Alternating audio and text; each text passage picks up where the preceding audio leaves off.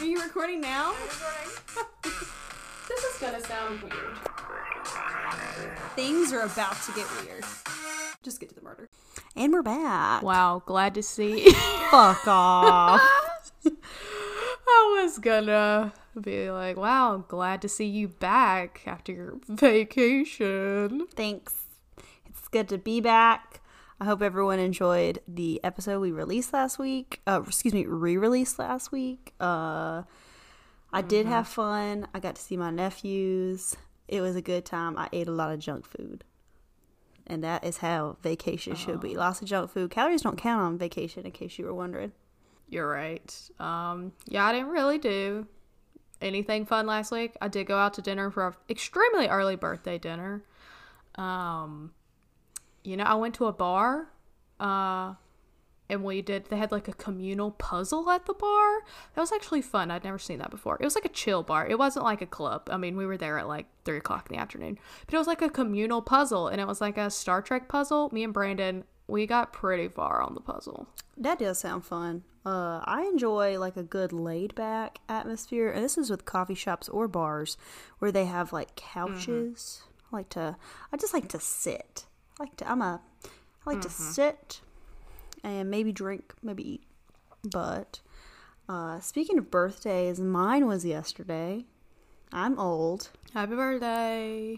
And then Taylor, she signed up for her AARP card. Listen, I'm here to say you do not have to be over 55 to register for AARP. Anybody can do this at any age.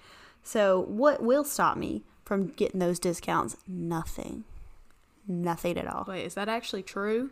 It is true. I googled. I saw it on TikTok. Then I am going to register. I saw it on TikTok, and then I was like, oh, as I googled it, and yeah, it's like you just pay the fee and then you're done. Dang. Right now I get AAA discounts, but I feel like the AARP probably got better ones. Yeah, probably. I mean, I have AAA. It's nice. Help me get a toe recently.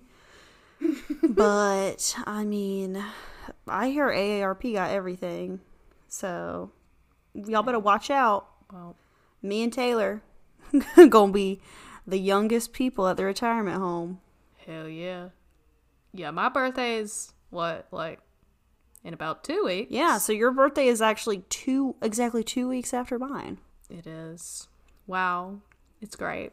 But this isn't a podcast about our birthdays, even though if you would like to send us a gift, our address is 555-678-910 Birthday Lane. But this is a podcast called This Is Gonna Sound Weird.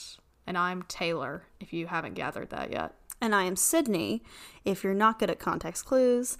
And each week we have an episode where we cover different topics about true crime, paranormal, and everything in between. Taylor, what's our theme this week? It is couples who kill, or killer couples. Yeah. In honor of Valentine's Day. Valentine's Day. A holiday which I hate and have always hated. Sorry. Jeez. Wow. Saint Valentine didn't die for you to be so bitter, Taylor.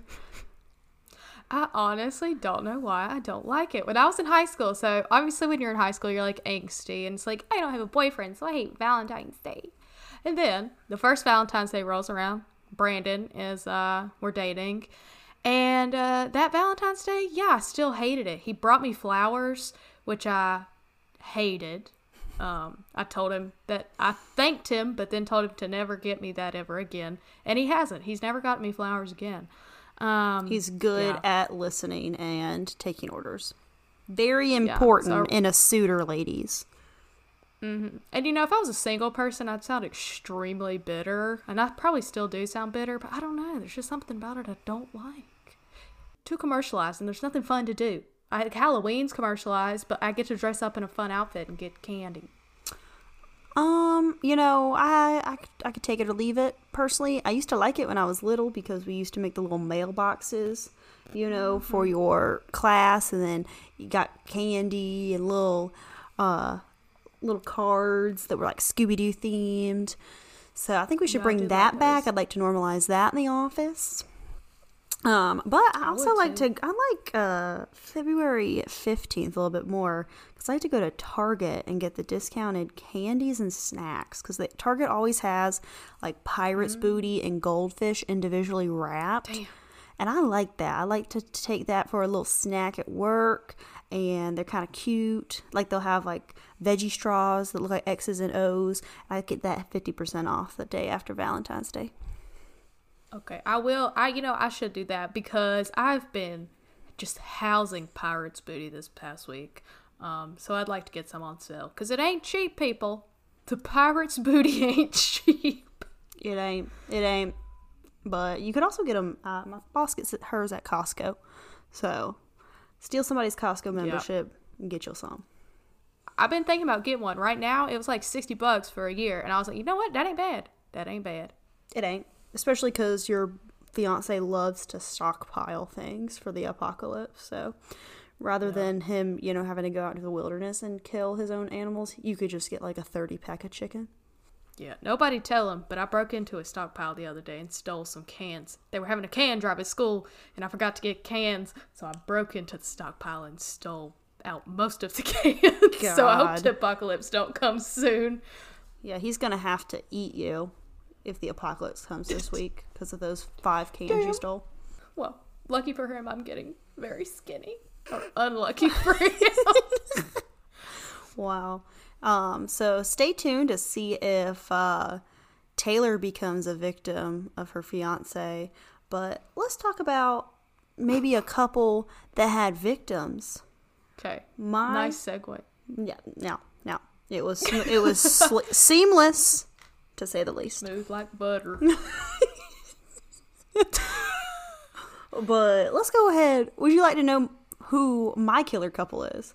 Yes, because you didn't tell me. It is the infamous Bonnie and Clyde. Damn. I thought about it, but I didn't. Yeah.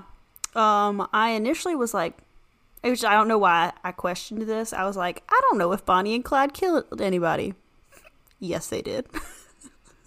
That's a spoiler. But they're kind of, like romanticized. So then you're kind of like, what did they actually do? I really don't know.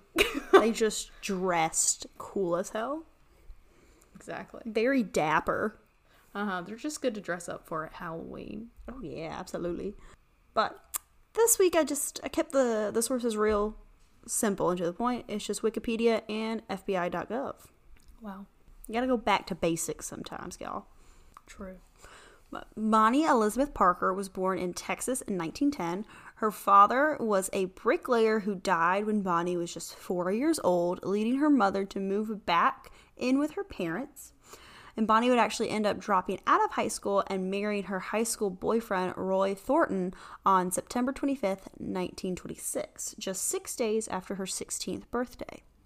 And their relationship was pretty short-lived, but they were never officially divorced, and Bonnie continued to wear her wedding ring until she died. I mean, ladies, even if the relationship don't work out, you can keep that ring if you want. Keep the ring. You could do something with it. Sell it. Or just wear it. Ain't nobody gotta know. Anybody gotta know? But Clyde Barrow was born in 1909 to a poor farming family in Texas. Clyde was arrested at 17 after running from police when they confronted him about a rental car that he failed to return on time. He was arrested a second time for possession of stolen turkeys. Yes. Hell yeah. It's a very Texas crime. And earned his money by cracking safes, robbing stores, and stealing cars. Okay. All around gangster shit. Exactly. It was more gangster whenever he was stealing turkeys, but I'll let it go. We're only here for the poultry crime. Anything other than that is just marbles to me. Count me out. But Clyde met Bonnie through a mutual friend in January of 1930, when Clyde was 20 and Bonnie was 19. But their romance was quickly interrupted when Clyde was arrested for auto theft. He was sent to prison, but escaped using a weapon Bonnie smuggled to him. He was captured shortly after and sent back to prison, And while in prison, Clyde was repeatedly sexually assaulted and retaliated by killing his tormentor by crushing his skull with a pipe. Oh. Another inmate who was already going to serve a life sentence actually claimed responsibility for this crime. But you know what? That's kind of nice. Yeah. I mean, I assume maybe some other lives will be saved if he would have stayed in jail, but, we'll see. But you know what? How was that inmate supposed to know? That's true. You trying to, you trying to do something nice. Yeah. But no good deed goes unpunished. Very true. That's why I don't do good deeds. Just kidding. Only terrible acts. Yeah. In order to avoid hard labor in prison, Clyde purposely had 2 of his toes chopped off by another inmate, which caused him to walk with a limp for the rest of his life. Well, I don't know if that's worth it. I don't know. But, you know what? He got that gangster limp now. Oh, God. However, Clyde was set free 6 days after his injury because, unbeknownst to him, Clyde's mother had successfully petitioned for his release. Well, sucks for him, I guess. Now he has 2 missing toes. Now he only has 8 for toes. For no reason. It'd be so embarrassing for him to go get a pedicure. But once released, Clyde continued to rob grocery stores and gas stations, which his favorite weapon was a M1918 Browning automatic rifle, if that means anything to anyone. It doesn't to me. All I get from that is that it's one of those automatic guns that you see all of the gangsters in the old gangster movies, like, you know what I'm talking about? That's got like the chain almost coming out of it. I guess. I'm not a gun expert. I don't know. Somebody who's a gun expert, slide in our DMs. Yep. So if you know a thing or two about a thing or two, let us know. Yep. After Clyde's release from prison in February of 1932, he, Bonnie, and a fellow inmate, Ralph Flutes, began a series of robberies. During these robberies, they would collect money and firepower with a plan to launch a raid against Eastham Prison. In April, Flute was captured in a failed hardware store burglary and never rejoined the gang after being released from prison. So this just left Bonnie and Clyde to continue on with their robberies. On April 30th, Clyde was the getaway driver in a robbery in which the store owner, J.N. Butcher, was shot and killed. Butcher's wife identified Clyde as one of the shooters. In June, Clyde failed to see warning signs at a bridge under construction while driving the car.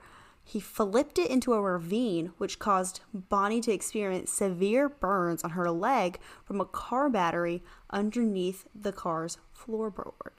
Ooh. And there's mixed reports about whether or not it was like battery acid from the car battery or if like there was a car fire, but all you need to know is that she had such bad burns on one of her legs that she could barely walk.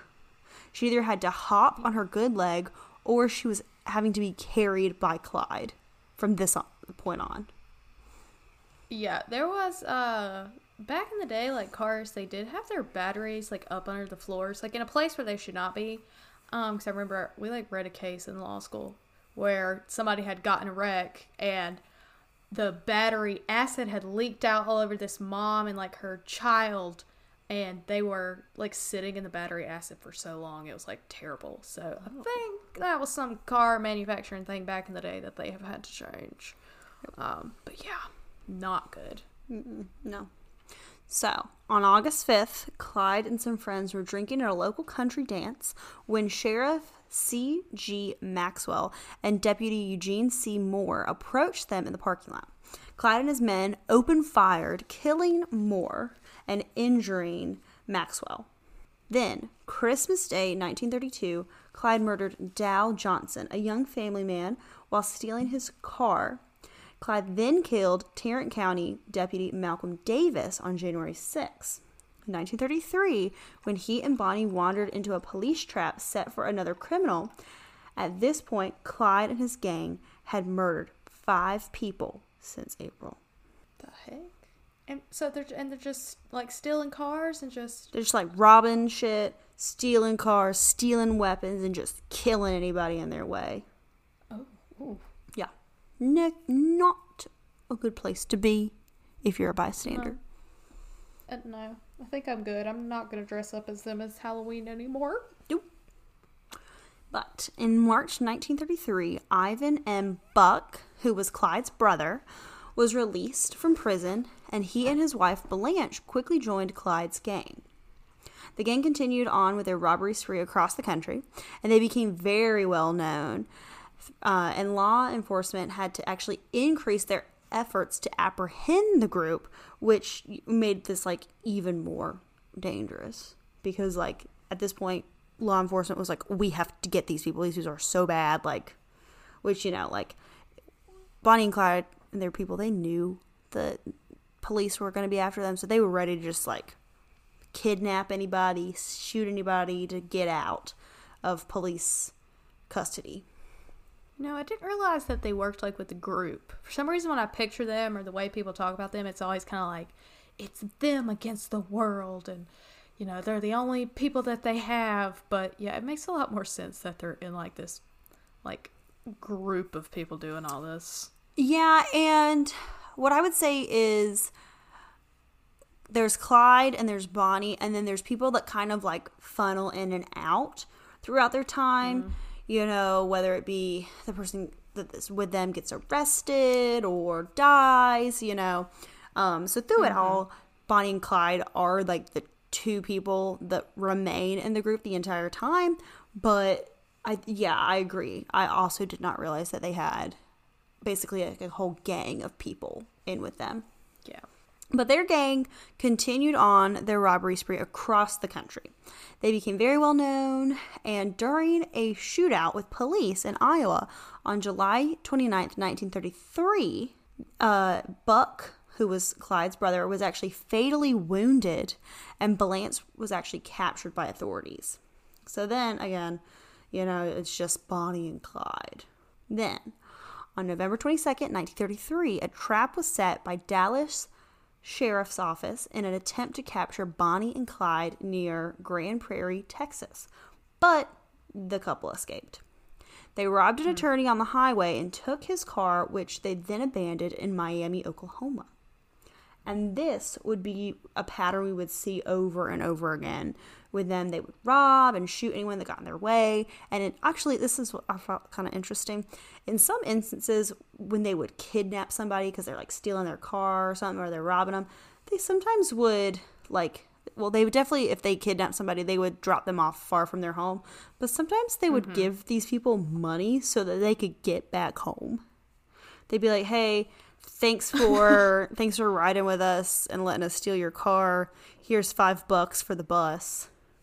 What the heck? I'll be like, could you not have just, you know, left me to begin with? No. You gotta join. You gotta ride with us. Like, you could have saved money and hassle by just, you know, just kicking me out of the car. That's what I would prefer, personally, than being carted off and then given $5 to figure out how to get back home. So sometimes the gang would stay in motels, but oftentimes they turned to camping to avoid attention because obviously I feel like, you know, at this point they were pretty well known, you know. And at this point, you know, you couldn't go anywhere without seeing like a wanted poster of their faces. Yeah. Especially if you know, like, Bonnie and Clyde are out. You'd probably be like, you know, I don't know what they look like, but I did see a couple, and this lady got a limp. You know, that's kind of suspicious. So they just ended up with, like, sleep in the woods to avoid suspicion.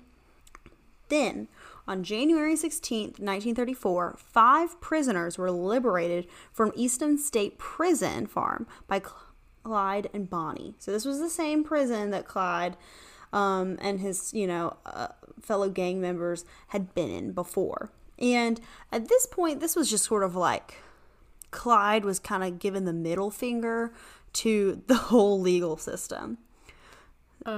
So they helped 5 prisoners escape, and during this, 2 guards were actually shot by the escaping prisoners with automatic pistols. So Bonnie and Clyde had provided these prisoners with automatic rifles to help them escape.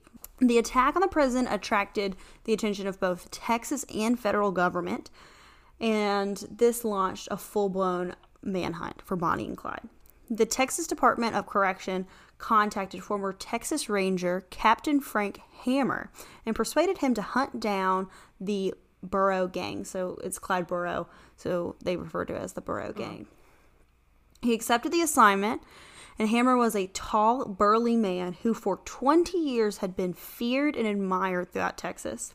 He was officially credited with 53 kills and had suffered 17 wounds throughout his service. And he actually ended up beginning to live out of his car while he followed Bonnie and Clyde. Like, he dedicated, like, his whole life to finding them. He slept in his car, and he was gonna, like, study them, figure out their patterns, their likes, their dislikes, so that he could find them. Because at this point, they're just kind of beat-bopping around the country. Mm-hmm. On April 1st, 1934, Bonnie and Clyde encountered 2 young highway patrolmen in Grapevine, Texas. Before the officers could draw their guns, they were actually shot and killed. And this story received widespread coverage, which is interesting because I feel like I don't know why really this specific story took off, because I would have thought that the prison escape would have, taken off. But no, it was this incident that really made, I guess, the public take note of it. And I feel like the public knew about it, but there was a lot of coverage in newspapers recounting this incident.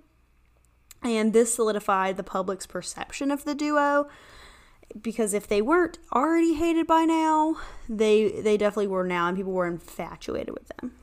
And I think it was also because, like, this was maybe the first instance of people having the idea that Bonnie herself could be a killer rather than just Clyde. But, I mean, she's been with them since the beginning. But, I don't know. But highway patrolmen offered a reward of $1,000 for the dead bodies of the Grapevine Slayers, while Texas Governor Ma Ferguson added another $500 for each of the 2 killers. And then just 5 days later, when Clyde murdered 60-year-old Constable Campbell, after this, he kidnapped police officer Chief Percy Boyd, crossed the state line into Kansas, and let him go, giving him a clean shirt, a few dollars, and a request from Bonnie to tell the world that she did not smoke cigarettes. Which I want to be like, ma'am. Wow. Okay, even back then, she was like, this cigarette thing, I know it's not going to be good for my image. So, we need the public to know I do not smoke cigarettes. Excuse me. She did not smoke cigars. She did smoke cigarettes. She does not smoke cigars. I misspoke. Either way, what? That would be like, in today's standards, me going, I don't smoke cigarettes, but I do vape. Like, what does it matter? Yeah, what does it matter? I feel like now people think cigars are more classy than the cigarettes. Maybe, I don't know, maybe back in the day cigars were more like of a manly thing. I guess they still are. Yeah, I don't get it. I feel like that's the least of her worries. Ma'am, you're wanting for murder. Mm-hmm. But, yep. Teach their own. She said she did not want them to think that she smoked cigars. Okay, well, you know what, though? I think she did smoke cigars. Huh. Gotcha, bitch. But Hammer studied the gang's movement, and he found that they were exploiting the state line rule, which prevented officers from pursuing a fugitive into another jurisdiction. So basically, anytime they were in one state and, they were like, oh, the people are onto us, they just skip over to another state. And Hammer found that Clyde was very, intentional about where he moved and kind of had a pattern to it. So he charted their path and predicted that they where they would go next. So oftentimes, Clyde's gang would go and visit family. And so he figured out that the gang was actually due to visit Henry Mathvin's family in Louisiana. And Henry was a member of the gang for quite some time. So they were due to go to Louisiana. So Hammer and his men set up an ambush along Louisiana State Highway 154 South at approximately 9:15 a.m. on May 23rd.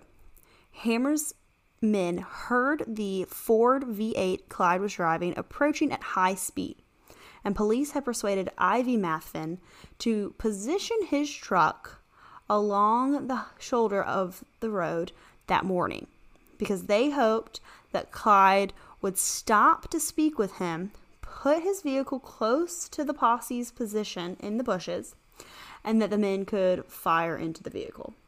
Well, the men did fire into the vehicle, and they fired about 130 rounds of ammunition, emptying their weapons into the car, killing both Bonnie and Clyde. Shoot. And after the shootout, officers found the vehicle filled with weapons, including stolen automatic rifles, sawed-off semi-automatic shotguns, assorted handguns, and several thousand rounds of ammunition, along with 15 sets of license plates from various states, which, I could only assume is that they would kind of switch it out. And words of their death pretty quickly spread through the area, like almost immediately. A crowd soon gathered at the crime scene, and people just basically, it was like a circus, like a media circus at that point. People were scavenging. One woman cut off bloody locks of Bonnie's hair and pieces of her dress, which were then sold as souvenirs. And a man attempted to cut off Clyde's trigger finger, and another man cut off Clyde's left ear. And everyone was just taking souvenirs from the infamous Bonnie and Clyde. Their bullet-ridden car was later exhibited at carnivals and fairs, and then sold as a collector's item in 1988.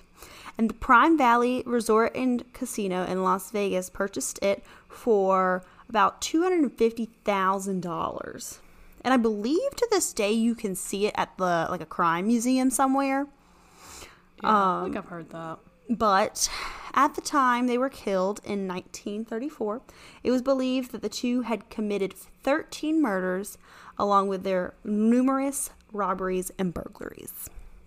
But that is the story of the killer couple, Bonnie and Clyde. So how long did they do this for? For a couple years, 4-ish years? Yeah, it wasn't it was a relatively short-lived, because Clyde was released from prison in 1932. So it was only about 2 years, which okay, I guess is long, because I feel like in today's standards, if you were doing this, you would be caught almost immediately. But I guess in those standards, this might have been short-lived. I don't know.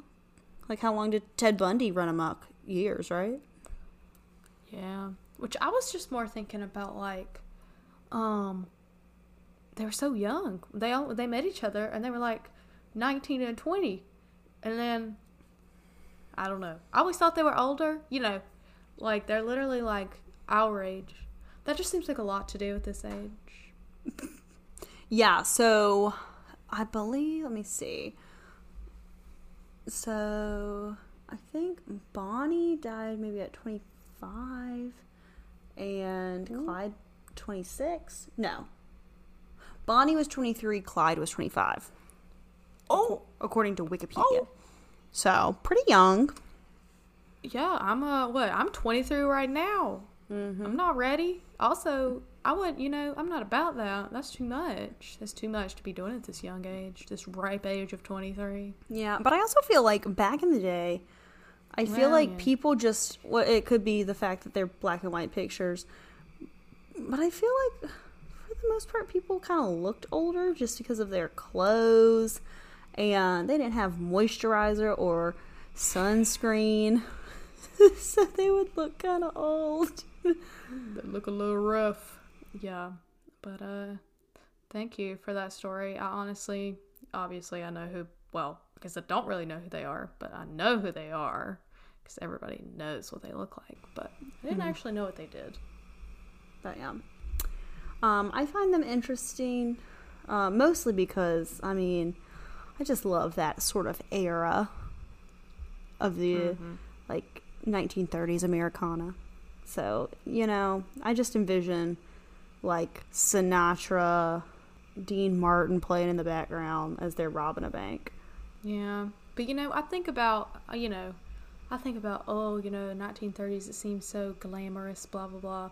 But then I think about how my family actually lived in the 30s, like my grandma and great grandma, and obviously that's probably where I would live if I was born there. If you think about like, well, what if I was just born in my family earlier? I would not want to do that. They was very broke. I've seen the house they lived in, and I think I'm good. That's fair enough. And there was a little thing around that time called the Great Depression. Yeah, I've heard of that. You ever heard of that? Contrary to the name, not so great. Not great at all. Very depressing though. Yeah, that is true. Not a happy time. But no. Go ahead and tell me about your killer couple, Taylor. So, I'm doing my story this week on the San Francisco Witch Killers. Ooh. Dun, dun, dun.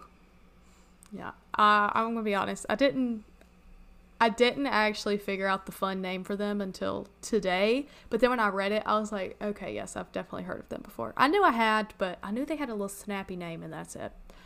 So anyways, these are my sources. Wikipedia.com, thedailybeast.com, an article by Kate Briquelet. I probably butchered that. And then an Oxygen documentary or show, and it was Killer Couples. It was season 2, episode 10. So, it's 1977. James Carson lives in Phoenix, Arizona with his wife and his daughter. But he starts acting a little weird. His wife was noticing that he was having some severe behavioral challenges, and she was getting concerned, which was kind of weird because James had grown up as a quiet and shy kid. He had a pretty good life, nothing abnormal, nothing crazy, just a normal dude, normal life. He went to the University of Iowa for college, which is where he fell in love with his wife, and the two got married in 1970.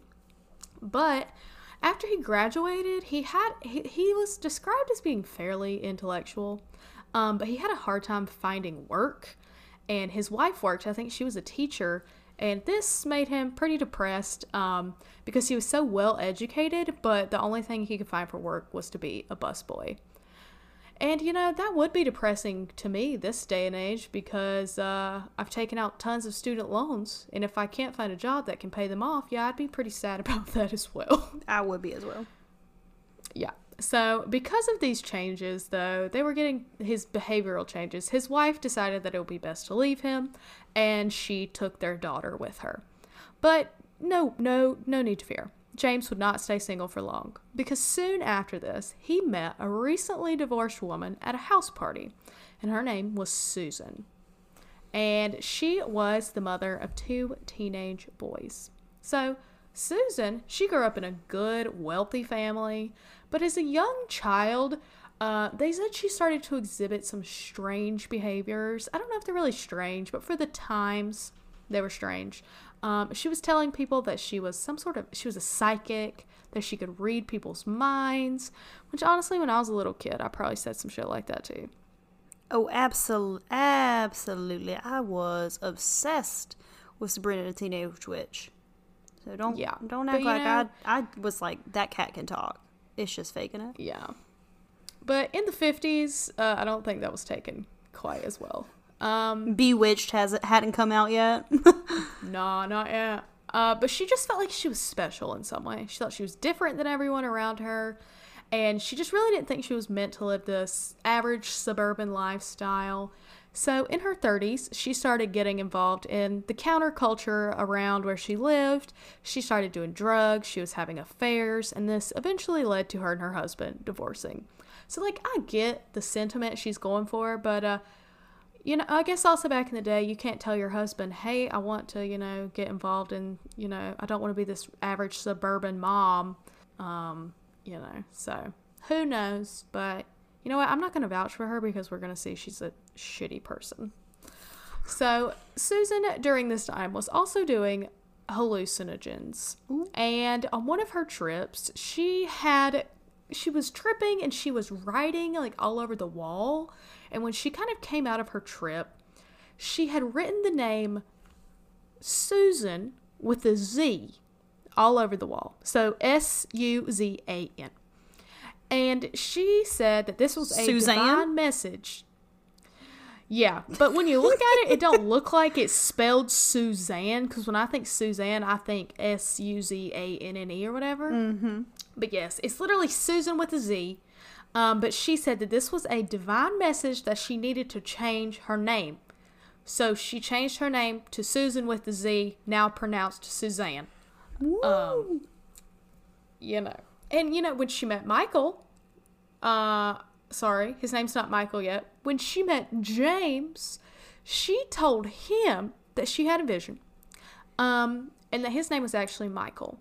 Because Michael was the angel who had fought the devil. And that he needed to change his name to Michael. And he was like, you know what? Sounds like a great idea. I will. And when they met, Michael was in like a pretty bad place. He was depressed, and I think she kind of liked that he kind of listened to her, and it seems to me that she could tell she was going to be able to control him, which is interesting because you typically think in these situations it's usually the man that is like kind of dictating what the woman does, especially in these like killer couple situations. No, not Suzanne. But, yeah, she's a boss bitch. No. So, James, now known as Michael, he actually wrote a letter to his daughter stating that God had given him a new name and that it was Michael Bear. So, they've also changed their last names, and their last names is Bear, like the animal. So, they are Suzanne and Michael Bear. Which was confusing during the research because half the time it would call them the Bears, half the time it would call them the Carsons. So I really just tried to call them the couple throughout this. But you know, they didn't legally change their names, which is why it's so confusing, but they're going to go by their new names from now on. So not long after these two met, they were infatuated with each other. They apparently were having sex all the time, and they both got involved in hard drugs and mysticism. They even decided that they were going to create their own religion, and it was based very loosely on Islam. And when I say very, I mean very. I don't know anything about Islam, but I'm going to go ahead and say this is a very, very loose interpretation. That's probably fair to say. Yeah, but the main principle of this religion is that they thought that Allah had made them warriors that were put on the earth to fight witches. And their mission was to kill these witches. Now, around 1980, the couple decided it was time to take a trip. And so they took a year-long trip to Europe. And while on this trip, they got married under the moonlight at Stonehenge. But it wasn't a real marriage. They pretty much just went up there and were like, I don't know, they were probably on drugs and were like, oh my God, we're married. No, I like to believe it was very mystical, you know. They probably like drank each other's blood, like Machine Gun Kelly and Megan Fox. Yep. And you know, when you really think about it, they probably were like stumbling around, probably half blacked out. Not a beautiful situation like they paint it.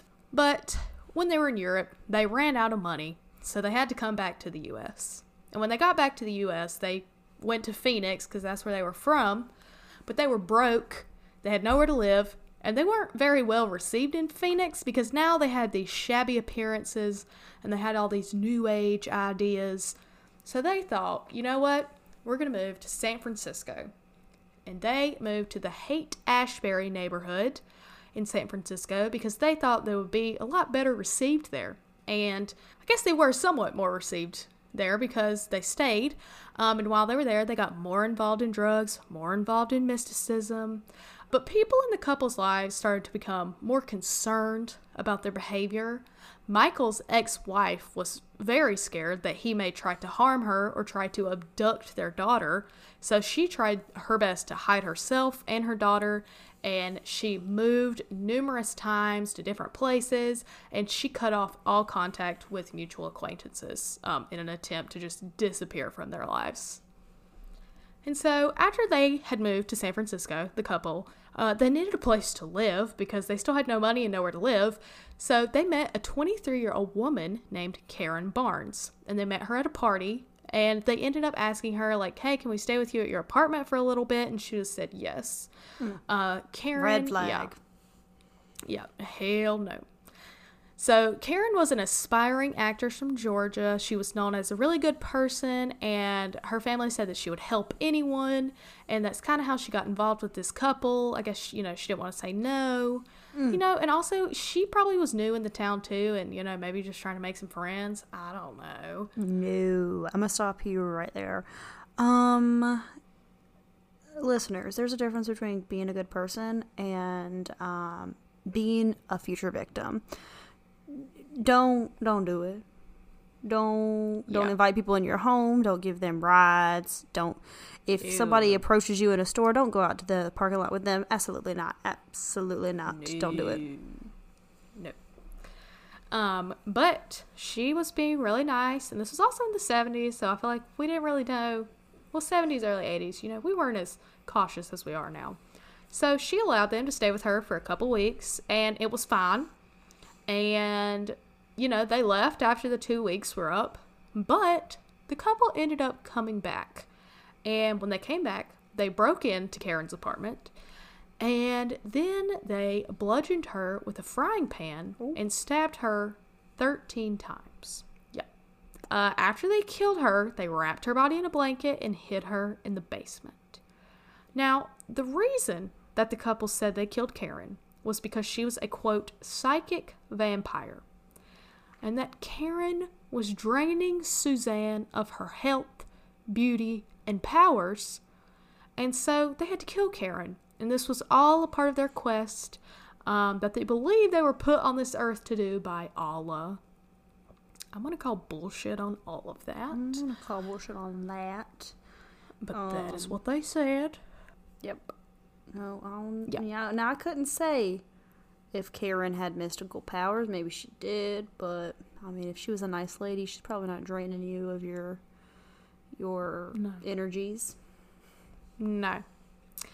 So when Karen was found by investigators, they believed that whoever had killed her had known her, and because the couple had recently been living with her, and I guess people knew this, they were the prime suspects. But they had skipped town before the body was even found.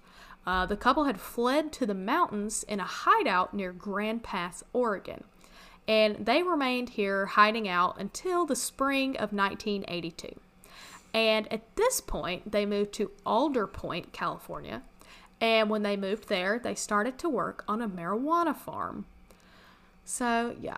A very hippie lifestyle, but not really, because I think hippies are usually pretty chill and nice, and these people are the opposite. Absolutely. They're killing the damn vibe. Yeah, they are killing the damn vibe. And the people on the farm also, the marijuana farm people thought so, because the workers at the farm said that the couple were anarchists who were advocating for a revolution, and they were making predictions that a nuclear apocalypse was going to happen soon. So, they were killing the vibe all over the damn place. Nobody wants to talk about that on the marijuana farm. They just really don't. No, absolutely not. They really want you to chill out and just, take it easy, man. Yeah. Whoa, take it easy, man. That's a direct quote. Yeah. From Drake and Josh.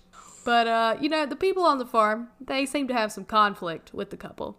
And this conflict unfortunately ended in a tragedy because in May 1982, Michael had a dispute with another worker named Clark Stevens. Michael shot and killed Clark and tried to dispose of his body by burning it and then burying it under some chicken fertilizer in the woods. Again, the couple said that they killed Clark because he was a demon and a, quote, petty witch who wanted to live off of Susan's life, or Suzanne's life. Damn it. I don't know what a petty witch means, but I would like to be known as that from... Is that the same as a petty bitch? I don't know. But I'm going to say if anybody's petty in this situation, it is Suzanne. Suzanne, and with a Z. Michael. And honestly, I don't know. I obviously don't know the mindset of these people. And if I did some more in-depth research, I may could figure it out. But I'm wondering if he's just following along with her. But then he's the one that's it seems like doing the killing. I really don't know. I'm wondering if she's convincing him. Like, hey, he's a petty witch and he's trying to take my life force. You need to kill him. I don't know. Yeah, or is it more that she's just like, hey, will you kill this person? And then afterwards they're like, we're going to have to come up with a reason. See? Yeah, that's what that's what I'm thinking too. But the reasoning, I don't know, which I guess I'll kind of talk about it later. But Clark's body wasn't discovered until about 2 weeks after he was killed. And at this point, he had been reported missing, and this led the Humboldt County Sheriff's Office to do an investigation, around the marijuana farm, and that's when they found the body. Again, the couple fled, but they were also considered suspects in the murder. However, when they fled, they actually had left some of their personal belongings behind, and the detectives found them. Among these belongings was a manifesto that the couple had written, in which they called for the assassination of the then president, Ronald Reagan. But even though they found some of their belongings, none of them really helped investigators to locate them because investigators were having a difficult time. They couldn't find the couple. But in November of 1982, Michael was hitchhiking and an acquaintance spotted him. And Michael actually was picked up by Los Angeles police. However, there was a police error, and Michael was quickly released. And then, of course, he disappeared before the Humboldt County detectives, who were wanting to investigate them for the murder, had a chance to question him. So it was like probably a clerical error or something, and he was released before they were able to ask him any questions, which is terrible because it could have saved a person that I will get to. So, again, Michael had actually left items behind, I guess in the police car. This was kind of confusing. Apparently, it says he left behind a mugshot, address information, and a gun. I really don't know why he would have a mugshot, and he doesn't seem to have an address, but he also left a gun. But it didn't really matter, I don't guess, because the following January of 1983, the couple were hitchhiking, and this time they were near Bakersfield, California, and they were picked up by a 30-year-old man named John Charles Helyar. And it was typical, John's family said it was typical of him to pick up hitchhikers because he had apparently been hitchhiking himself since he was like 16, and he wanted to help others, which, is kind of nice because, if you're hitchhiking and you want to get in a car with somebody who, is chill, then maybe you'll pick up people because you're like, I'm chill, I'll pick up these people and take them somewhere. John's brother said that he had left home to join the, quote, free-loving hippies movement. And at the time he picked up the couple, I guess he had gotten involved in drugs, but at this time he was turning his life around. He had gotten off drugs, was doing better. Now, some sources say that after John picked them up, that they actually spent the night with him and some friends, and then they started driving again the next day. But some say that they just, started driving. But either way, while John was driving with the couple in the car, and apparently an argument broke out, and then a physical fight broke out in the car, and this fight made John pull over on a river road, and the fight escalated, and they had to get out of the car. And Suzanne ended up stabbing John while he and Michael were struggling over a gun.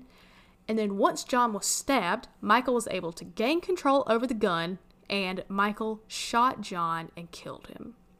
Which is weird too, because the last two killings were both after what they say was an altercation. But also, who's to say, really, if there was an altercation? But I don't know. To me, they keep saying that they're witches, but I'm just really wondering if they are just hopped up on drugs and they're getting into fights with people and then killing them and trying to blame it later on the fact that they were a witch. Because again, the couple said that they had actually killed John because he was a witch who was making sexual advances towards Suzanne, which they said is punishable by death under their faith. But luckily, a passing motorist saw this incident and they called police. At this point, the couple got into John's car and tried to flee the scene, but this resulted in a high-speed chase, and the couple ended up crashing the car, and at that point, the police were able to apprehend both of them. After the couple was arrested, they initially called a press conference so that they could confess to all three murders, and they did. They confessed to the murders. But before their trial, they withdrew their confessions, and they both entered pleas of not guilty. And I'm like, what the heck? Why? Why? So, the first trial was just for the murder of Karen Barnes, and they were convicted of her murder and sentenced to 25 years in prison, which doesn't seem like a lot, but they will get more time, luckily, because following this conviction, they were also convicted of Clark Stevens' murder and given 50 years to life. They were also then convicted of John Helyar's murder and received 75 years to life. In 1989, the First District Court of Appeals affirmed their third and final conviction, so I assume they tried to appeal each conviction, but in the end, they were all affirmed. And Michael is currently incarcerated at Mule Creek State Prison, and Suzanne is incarcerated at Central California Women's Facilities. Now, in the years following their conviction, the couple would do some interviews. They actually had a 5-hour interview with KGO TV. They talked to the San Francisco Chronicle. They continued to speak with investigators. And what they would tell these people was that they were actually pacifists and that they were just vegetarian yoga practitioners that converted to a form of Islam. But they still said that their crimes only emerged because they had to kill people who were witches. And I'm like, that's what? Fair enough. That's fair enough. You know, they really stuck with maybe took the Salem witch trial a little too literally. Yeah, they really stuck with it. They really like to call themselves vegetarian yoga practitioners. I'm like, what does that even mean? That is why we cannot support vegetarians, because they say, hey, I don't murder a cow, but I will murder you. Damn. I'm just kidding. If you're a vegetarian, please don't come for me. Okay, I've thought about going vegetarian. Well, not really, but I've thought about trying to eat more veggies, like, and stuff. But for some reason, I just feel like I'm just eating a lot of beans. Oh, yeah. All the recipes have freaking beans. And I don't want all those It's just beans. it's all burrito bowls for me, with just beans. Yeah, so I don't know how I feel about it. But the couple has shown no remorse for their crimes. And in 2020, Michael was actually up for parole. But his own daughter was at the forefront of trying to keep him incarcerated. She was really vocal about it. She was like posting on social media. But some of the family members of the victims, they were kind of upset at this because I guess they didn't like the way the daughter was going about this, making it very public and all that. And they said she was just trying to capitalize off of what her dad had done. But she said that while these claims hurt her, that she was trying to capitalize, she said she really just wanted to put pressure on the parole board because she really thought he needed to stay locked up. Because apparently she has had some contact with him, and he apparently is still an incredibly disturbing person. And I'm pretty confident he did not get out on parole, and him and Suzanne remain in prison. Hopefully where they will remain for the remainder of their lives. And that is the San Francisco Witch Killers. Wow. I've never heard of that. It's interesting that they killed people, and they were like, oh, they're witches. Which is very random. And I would say the most, like the last murder seemed the most random. Almost like not as premeditated as the other two. Yeah, they were all kind of different. Like the first one, I really don't know. And like I think I did read somewhere where Karen was, the first woman that they murdered was involved in some sort of like, I don't know, like mysticism type stuff. But who isn't? Also, so were they. So it doesn't make sense. I'm like, if anything, y'all are witches, so what now? What now?